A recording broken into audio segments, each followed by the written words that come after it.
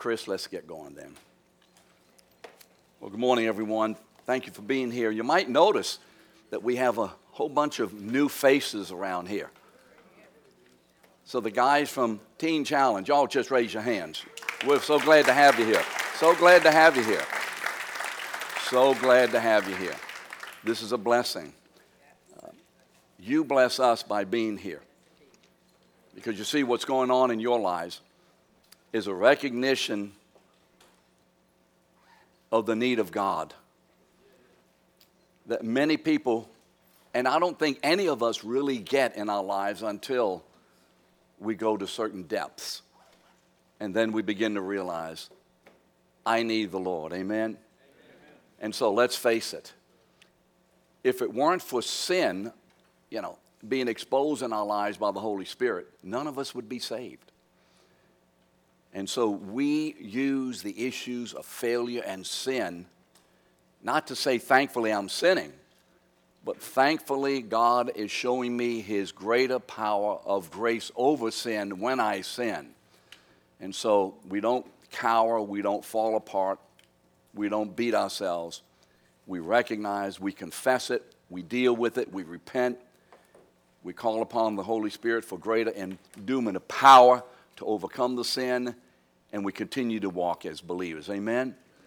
So thank you for being here this morning.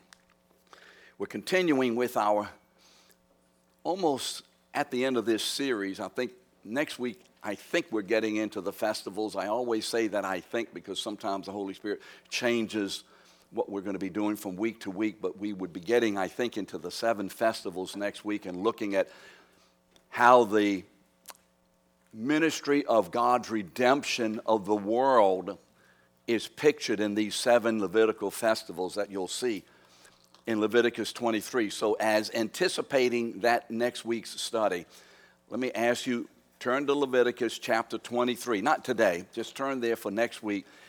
And do this. Read the chapter. And in this chapter, you will find all 7 festivals listed. And the Holy Spirit will begin and tell you the day that the festival begins and the month. And so each one, you should know the 14th of Nisan would be the first one. We'll give you that hint. And that would be the first one. And then the next one after that, and the next one after that. And so you'll see the 7 listed here. So when we begin to talk about that next week, you're not totally thrown off and you've never heard this before, but you have something under your belt having already read about it. So Leviticus 23, if you would, a little homework for next week. So let's pray this morning. Father, thank you so much for your word.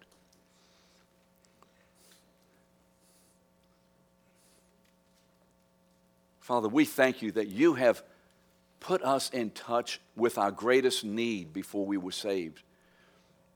And that is to be saved from the wrath to come. Father, our sin had created a great separation between you and us. And Father, that separation necessitated your just wrath and punishment of our sin. Father, thank you so much that in every one of our lives, at a different time and perhaps through a different way, by your Spirit, you began to warn us. And then, Father, you began to woo us with the message of the gospel that someone else has paid the price, that upon someone else has been laid all our sin and guilt and punishment. And Father, when we began to hear that word from you, through the means of a friend, through means of reading the Bible, through the means of a preacher, through a means of a song, however you did it, Father, you began to win us. As we said yes to receiving Jesus as the full, final, and forever payment for all our sin. Father, thank you for that. Father, this morning as we continue just to look at the Old Testament picture of what Jesus did, Father, we ask that you clarify our hearts and our minds, give us greater understanding, greater appreciation, and greater ability by your Spirit to walk in our salvation in a way that pleases you. In Jesus' name, amen. You remember now, the tabernacle in the wilderness had a purpose. And the tabernacle was God's dwelling place among his people. Remember, it was a tent, and we went through all of that for several weeks. And it was a tent in which the greatest and most significant ministry on earth occurred in the Old Testament. And the ministry that occurred in this tent prefigured or pictured or anticipated the reality. Because remember, what happened in the Old Testament is called a shadow. You remember in Hebrews 1:1, in bits and pieces God has spoken to us, in shadows and in types. But in Colossians 2:17, Christ is what? The substance or the fulfillment of everything of the Old Testament, of God's plan, of God's word, of God's way, of God's person. Everything of the Old Testament about God is fulfilled in Jesus Christ himself. There is nothing in the New Testament which is new. It's all in the Old Testament in bits and pieces and shadows, like bits of puzzle pieces scattered around. But the difference is in the New Testament, in the birth of Christ, in the incarnation, God then collects all of these puzzle pieces of this, that, and the other, and he brings them all together so that finally we see the full picture of who God is and what God is all about. And that picture reveals the face of a man whose name is Jesus Christ. So there's nothing new in the New Testament. It's in the Old scattered around. And so the tabernacle is possibly the major revelation or the major piece of that puzzle picture. Of course, remember the tabernacle became the temple later on. And what was the most significant activity of all that occurred in the tabernacle? It occurred on the Day of Atonement, Yom Kippur, when the high priest entered into the tabernacle, and he entered all the way through the first curtain into the holy place, and through the second curtain into the most holy place, or the Holy of Holies, with the blood of the sacrifice. And you remember he sprinkled the blood that had been shed at the altar 7 times against the mercy seat, that lid, that covering over the Ark of the Covenant, which is the only piece of furniture in the Holy of Holies, 7 times. After that, he withdrew and came out of the tabernacle, back to the people. Now, I'm skipping a lot of the details because there's so many details. This in itself would be a study of several weeks, and I don't think we need to do that at this point. And he comes out to the people, and when he comes out to the people, he blesses them. Now, blessing doesn't mean, hey, y'all have a good day, hope everything goes well with you. It means that he brings from God to his people as a result of this sacrifice having been accepted. He brings from God tangible work and good and favor upon the people for their next year's living as a people of God. Do you see?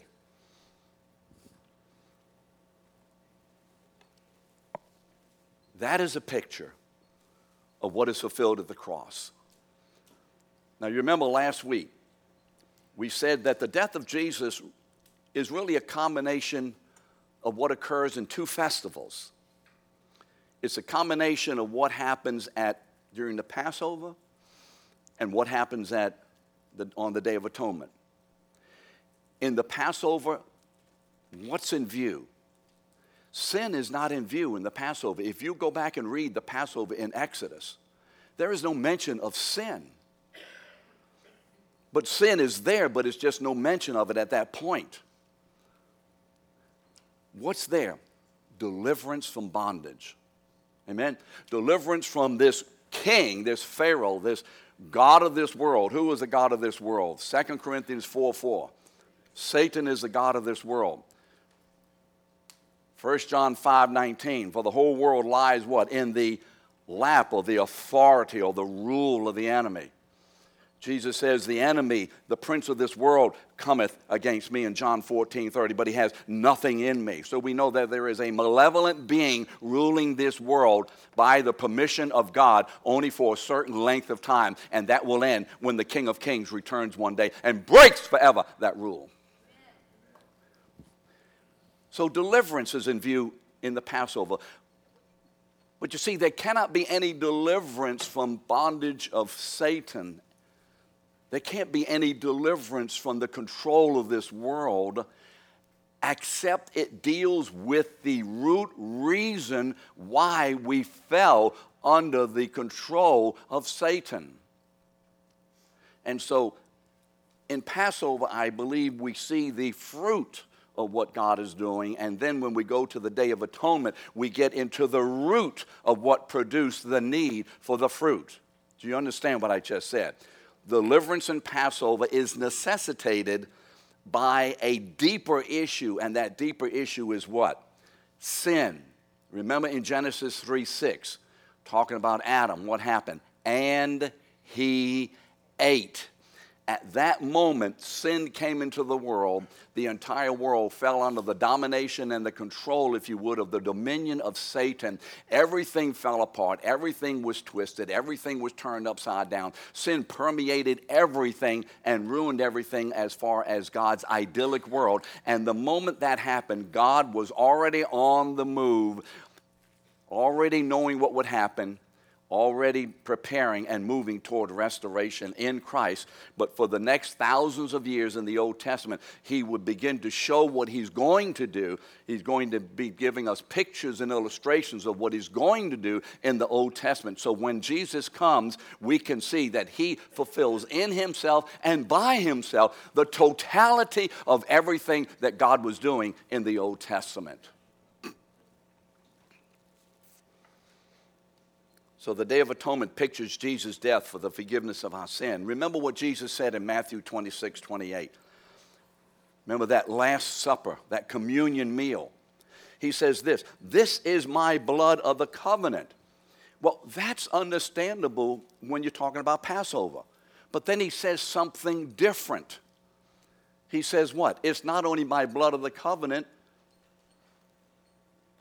but what is it for? What is the blood being shed for? For the what? Forgiveness of sin.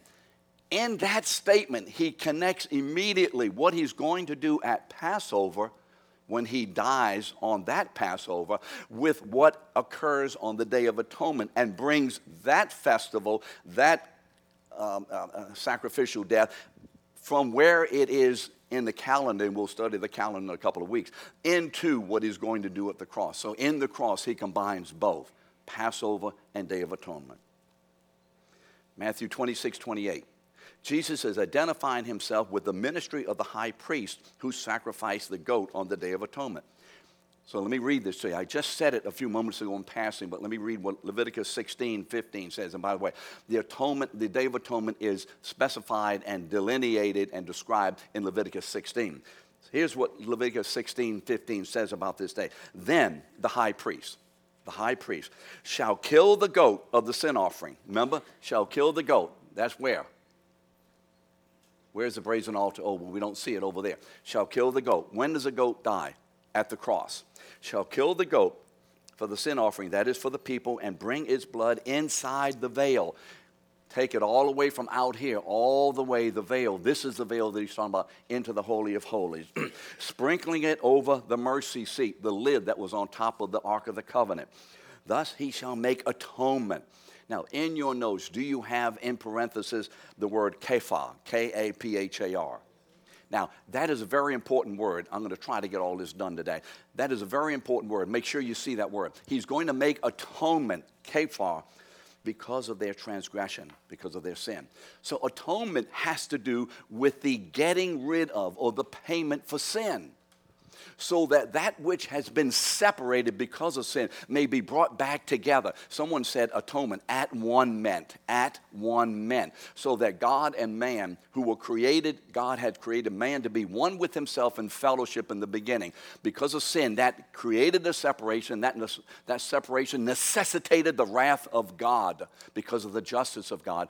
And at the cross, Jesus, having a picture of that in the Old Testament on the Day of Atonement, at the cross, Jesus in himself brings, remember, us back to God. And not only brings us back to God, but brings us back together so that in the church there is no division of race, of sexual differences, of ethnicity, and so on. In the church, all are in Christ of equal standing before God. Remember Galatians 3:28.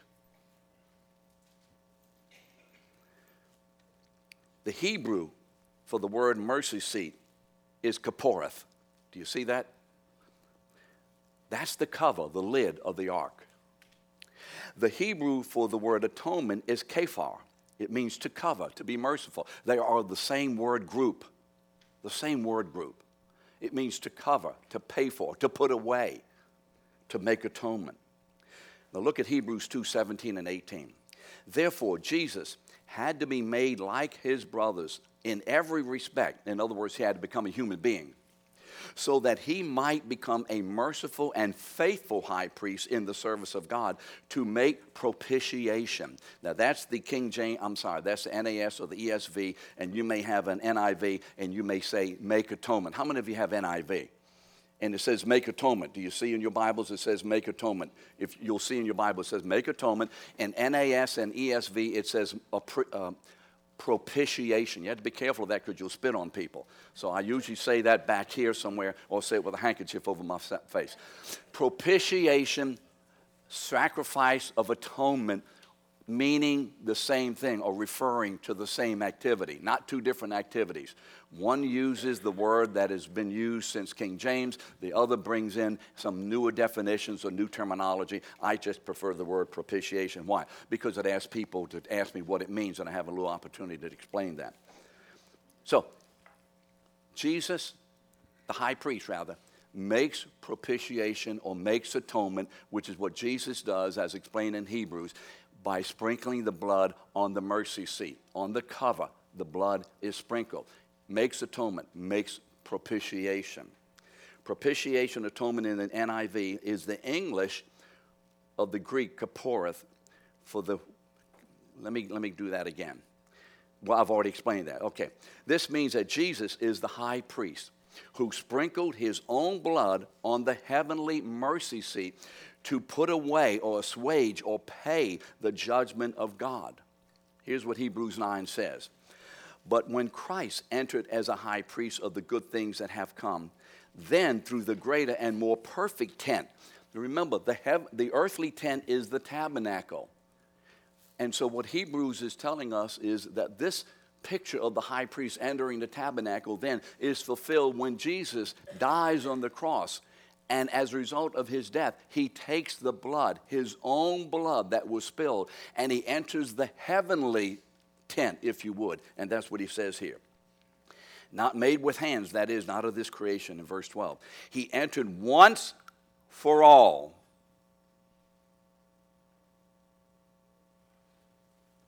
Now, I'm not going to get into this, but there are folks who say that Jesus is still being sacrificed today. Now, you either have to believe what that says or you have to believe what the Word of God says. So what does the Word say? He is sacrificed what? Once for all time and for all his people for all their sin. Once for all time for all his people for all their sin. Do we get it? Do we have that?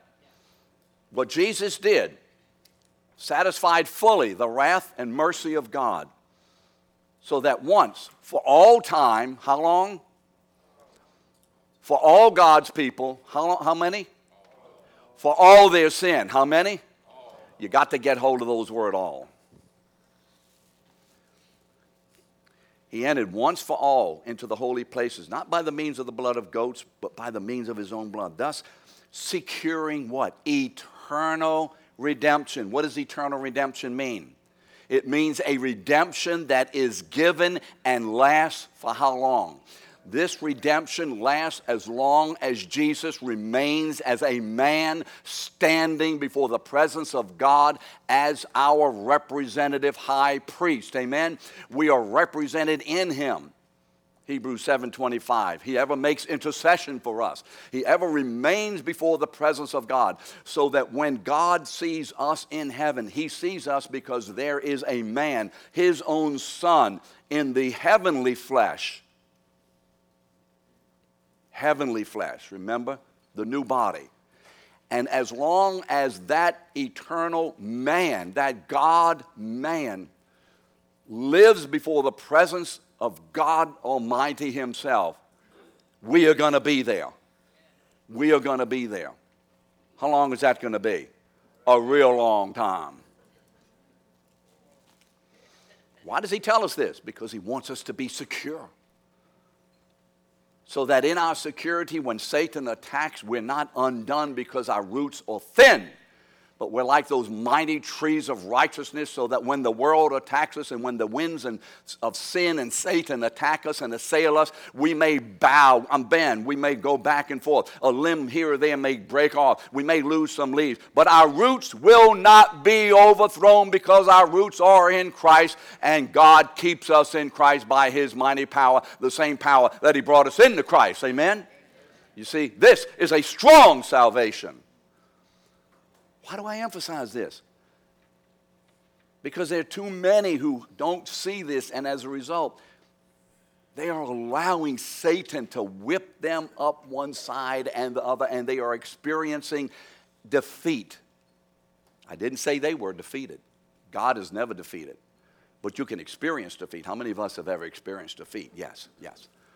But I can tell you one thing. I may experience defeat, brothers and sisters, but I am not defeated. Why?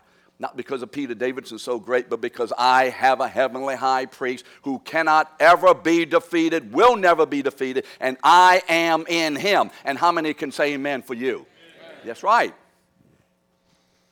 You see, we need to get some backbone and tenacity and up front in the face of Satan when it comes to these things. No longer cowering like that. I say it nicely. To hell with Satan and all that he does. He's going there one day. I'm a heavenly man. Are you? How many of you are heavenly men and women in here? We're heavenly people. I'm never going to get through this like that. For if the sprinkling of blood of defiled persons with the blood of goats and bulls with the ashes of heifer sanctifies the purification of the flesh. If that put off sin in the Old Testament for another year, if it did anything at all, how much more will the blood of Christ, who through the eternal Spirit offered himself without blemish to God, purify our conscience from dead works to serve the living God? You see, the blood of the Old Testament on the Old Testament Kaporeth. What is a Kaporeth?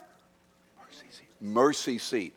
The blood that was put on the Kaporeth, on the cover, on the lid of the Old Testament mercy seat, was only a temporary satisfaction which anticipated and guaranteed the permanent through the blood of Christ on the heavenly Kaporeth. Amen? Amen. Again, Hebrews. And by the way, those of you who've been in this whole series about the tabernacle and the priesthood and the furniture and the festivals that we'll go through, go back and reread Hebrews, and I think it's going to mean a whole lot of difference to you when you begin to see these relationships. Hebrews 9:23-28 summarizes the result. Thus it was necessary for the copies of the heavenly things. Remember the copies? Tabernacle, the priesthood. Remember that? The bulls, the goats, the furniture, the menorah, the Ark of the Covenant, the mercy seat, the brazen altar, the laver. You remember all that, copies. It was copies of the heavenly things to be purified with these rites. They had to purify this because of sin.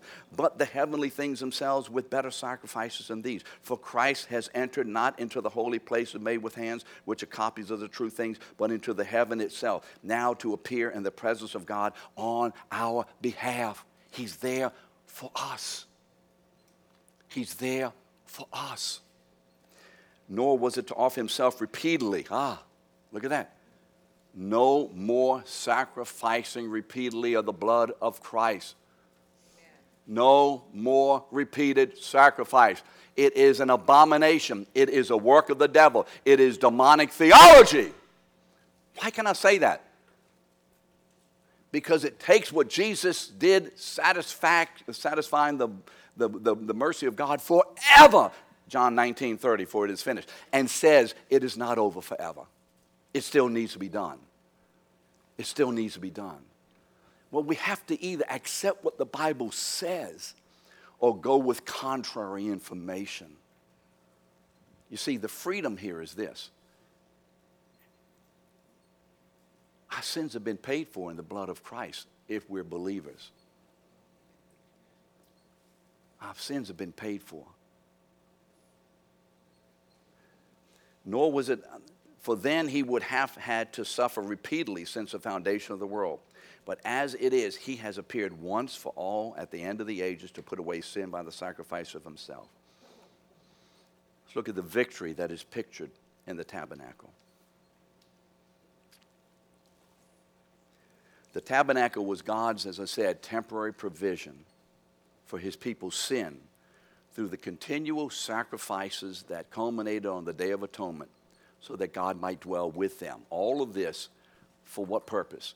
So God's original intention for man, let us make man in our image according to our likeness in Genesis 1:26. That is God's original purpose, God's original intention, the reason he created the heavens and the earth and put man upon the earth in the Garden of Eden. Why? So that he could have a people in whom and with whom he would communicate and commune. So that in this people, the person and the work of God himself would be clearly and compellingly and consistently demonstrated through this people who are my people, so that on the earth there would be a community of people who would be picturing the community that God has within himself, Father, Son, and Holy Spirit. That's what the church is all about. We are a community on earth to picture God's heavenly community of himself.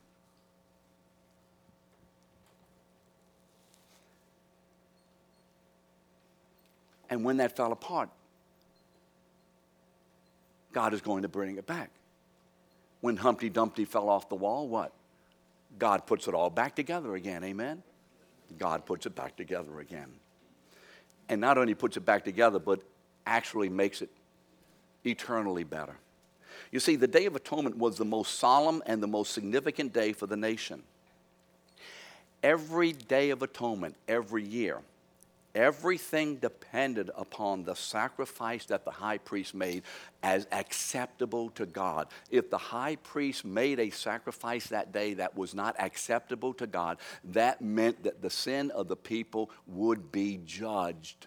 The reason the nation continued year after year, which is inexplicable to me given their history, is the mercy of God through this sacrifice that not in and of itself did anything, but in and of itself anticipated and guaranteed this one sacrifice of his one son once and for all time. That's what kept the nation going. That's what keeps us going. How many of you are glad that it's not how well I obey God that keeps me going? Do we believe in you can do what the hell you want to? No way. No way. But we are saved by the power of the shed blood, and we are kept by the power of the Holy Spirit who applies that blood to us, and we are kept by his power. That's why I and you can continue to walk in holiness, in obedience, and when we sin, we can get back up having confessed and repented and move continually along with God. Amen? That's why. You see, if it wasn't accepted,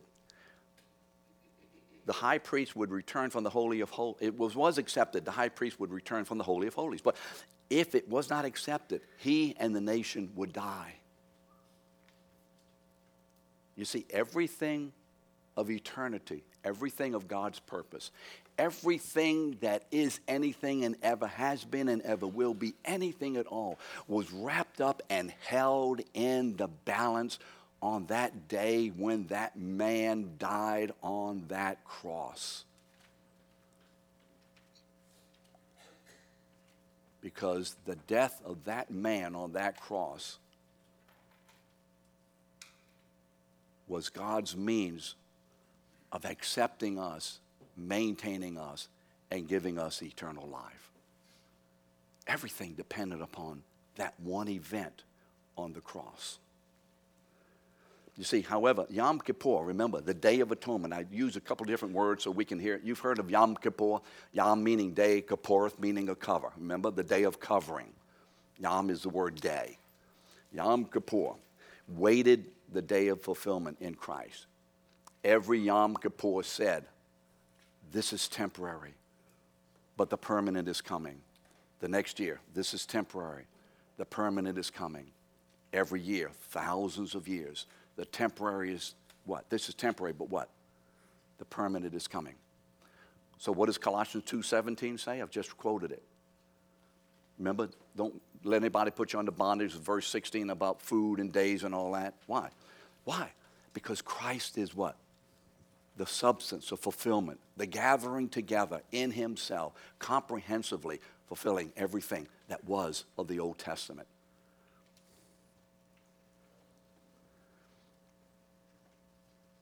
See, when the high priest entered through the curtain into the Holy of Holies with the blood of the sacrifice, he sprinkled it on the Kipporth and then returned to the people. Remember that? He came out. Remember the tingling of the bells? You see, this is a shadow of Christ, our high priest, who offered himself as the sacrificial lamb. Remember what does John 1:29 say? Remember John the Baptist? Remember the baptism of Jesus? And John's out there baptizing, and all of a sudden he sees a man coming. There are all kind of people coming to John, all kind of people. This isn't a day when just one man walks up. There are hundreds of people coming to John. He's baptizing. And all of a sudden, out of the crowd, and even within the crowd, comes one man. One man. He doesn't come up like the movies, tall, gothic, blonde hair, 6'8", whatever. Kind of like John over there, kind of a big guy. You can see him over everybody else. He doesn't come like that. He comes as a Jew. Not even a good-looking Jew. Oh, did that offend you? Go back and read Isaiah 55. He had no what? Form of comeliness that what? Well, you're a good-looking guy. I can follow you. I like your looks. He could have been even ugly. And with that, I can identify. Right, Bradley? You and I are in that one, man. Well, look at Bradley Dunn. I mean, a face like that, a face like ours. Our faces stop clocks. When we went to Russia years ago, I had to sneak up a mirror so I wouldn't break them. Bad reflection on me. It's whatever, I'm sorry. You see, but Jesus entered as the Lamb of God. So what is John? All those people coming. And all of a sudden, he sees one man. And the Holy Spirit says to John, there he is.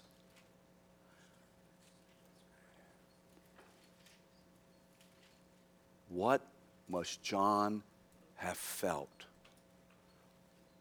There he is. Thousands of years and millions of people waiting for this one man. There he is. Jesus says, among women, there's no greater man born than John the Baptist. Why? Because of all the prophets, all the kings, all the priests of the Old Testament, none of them could say, there he is. None of them. John didn't do any miracles. So you see, miracles attest to something. Miracles in and of themselves are not the issue. They attest to, there he is. There he is. Can you imagine what that must have felt to John? Oh my goodness. All of what we have been about and all of our hope, James, is in that man. And not only that man, John, but Jesus, God, the Holy Spirit says, and that man is a lamb who's going to die for my people. Can you imagine? You know, sometimes we just need to stop and think and put ourselves in the people who were there. How must that have felt when everything rushed in on him and he realized that by revelation of the Holy Spirit? See, he didn't have a Bible that said Colossians 2:17. He had the direct word of the Holy Spirit. You see, Jesus is the priest who makes the offering, but he is also the offering itself. So combined in Jesus is the emphasis of Passover, where the lamb is in view. Remember, take a lamb, kill a lamb. Where the lamb's life for the deliverance of the people from bondage is the emphasis. And then Jesus also is the fulfillment of that lamb. And then in the Day of Atonement, the activity and the ministry of the high priest in sacrificing the lamb for the sin of the people is in view. You understand the difference here? But they're both compatible views, and they both are the same, one side, two different sides of the same coin. And so Jesus is not only the Lamb of God, but he's also the high priest of God. And in himself, both of these festivals, both of these types come together and are fulfilled in this one man. He is the high priest of God who takes himself as the Lamb and places himself into the hands of sinful man and places himself upon the altar of God. So you see, he wasn't forced into anything. If you look at the Gospel of John at the arrest of Jesus, Jesus is giving command. What you want? Who are you looking for? We're looking for Jesus. What does he say? I am. Okay. What does that mean? You see, that's the name of Yahweh. Amen? Are you with me? Exodus chapter 3, 14. I am. Tell them that I am has sent you. And he says, I am. And what does the word say? And they, who? The cohort. There's 100 soldiers. Fell back to the ground with the power of the majesty of the proclamation of this high priest. I am. Oh, they got up. What happened? I don't know what happened, man. But, whew, okay, now what's happening? And then he says, let these people go. Take me. He's giving commands. He's in charge of his own arrest. So don't let any foolishness say, well, the Jews did this and the Romans did that. God used them as a means, but God himself in Christ was in charge of the whole affair. Just read Peter's sermon on the day of the day of Pentecost in Acts chapter 2. It will tell you, this is God's work.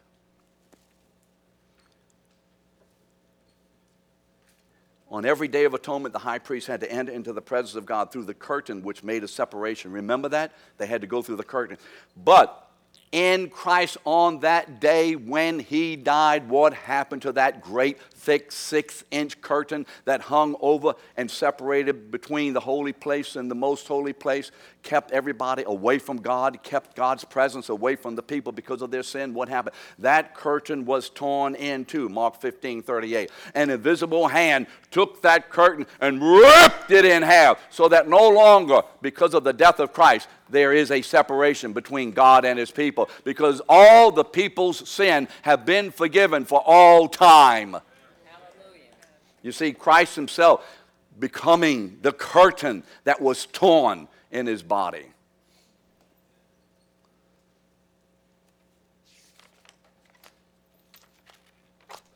I'm almost finished. You see, the death and resurrection of Jesus Christ is the climax of what is pictured in Passover and atonement. Achieving for God's covenant people, the church and the Old Testament people, a permanent forgiveness in Christ, who has paid the full penalty for all our sin. What does Colossians 2:13 say? Having paid. What is the word having paid? What tense is that? Remember past, present, and future. What does having paid mean? Yes, I have paid Tommy. What does that mean? I'm going to pay? No, it's something that's already happened. Having paid for how much? How much? All. Go back and open your Bible, Colossians 2:13, and circle that word all in red ink, because that's the reason it's all. Red ink. Don't put blue and purple and green and all that. Put red ink around that word all. Why? Because what does the Holy Spirit mean when he says all? Almost all. All if I do this. When were we forgiven of all of our sin in the heart of God? He did this in Christ when he died. I came to a revelation of it when I was saved. That's not the day that God made a decision. That's the day I found out about his decision already.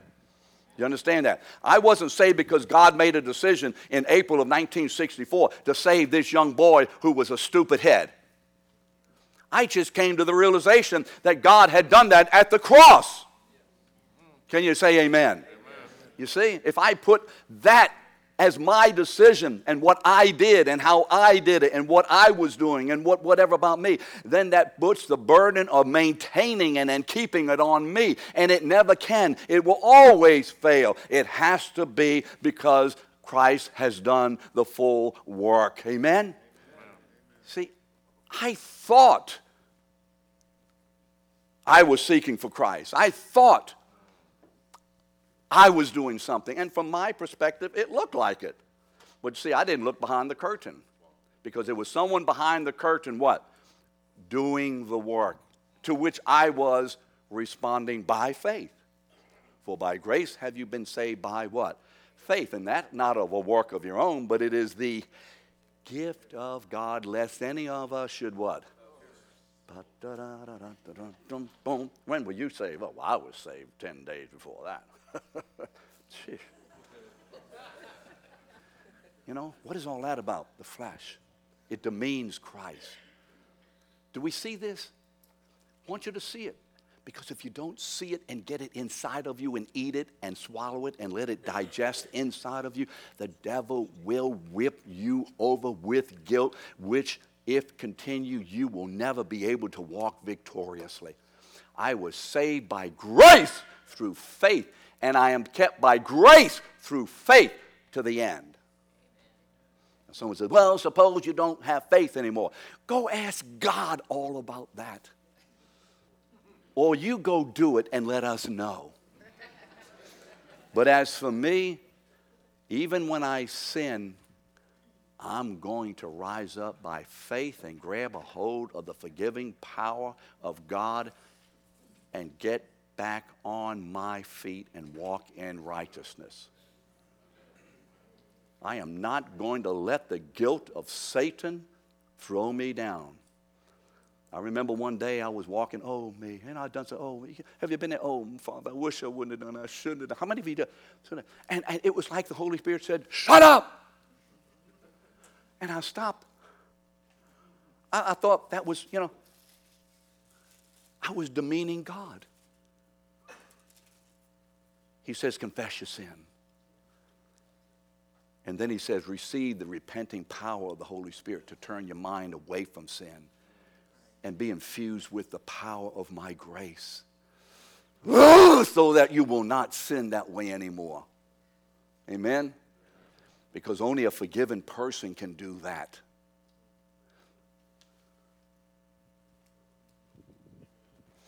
You see, the death and resurrection is a climax. Listen to what the Word of God tells us.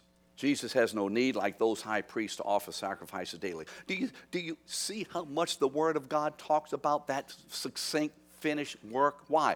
Because there were religions in those days that were talking about all of this stuff, continuing through all these pantheon of gods and the sacrifices and all of that. And all of these people were raised on these gods have to continue to be appeased through things that you sacrifice at altars. And the Holy Spirit says, no, no, no.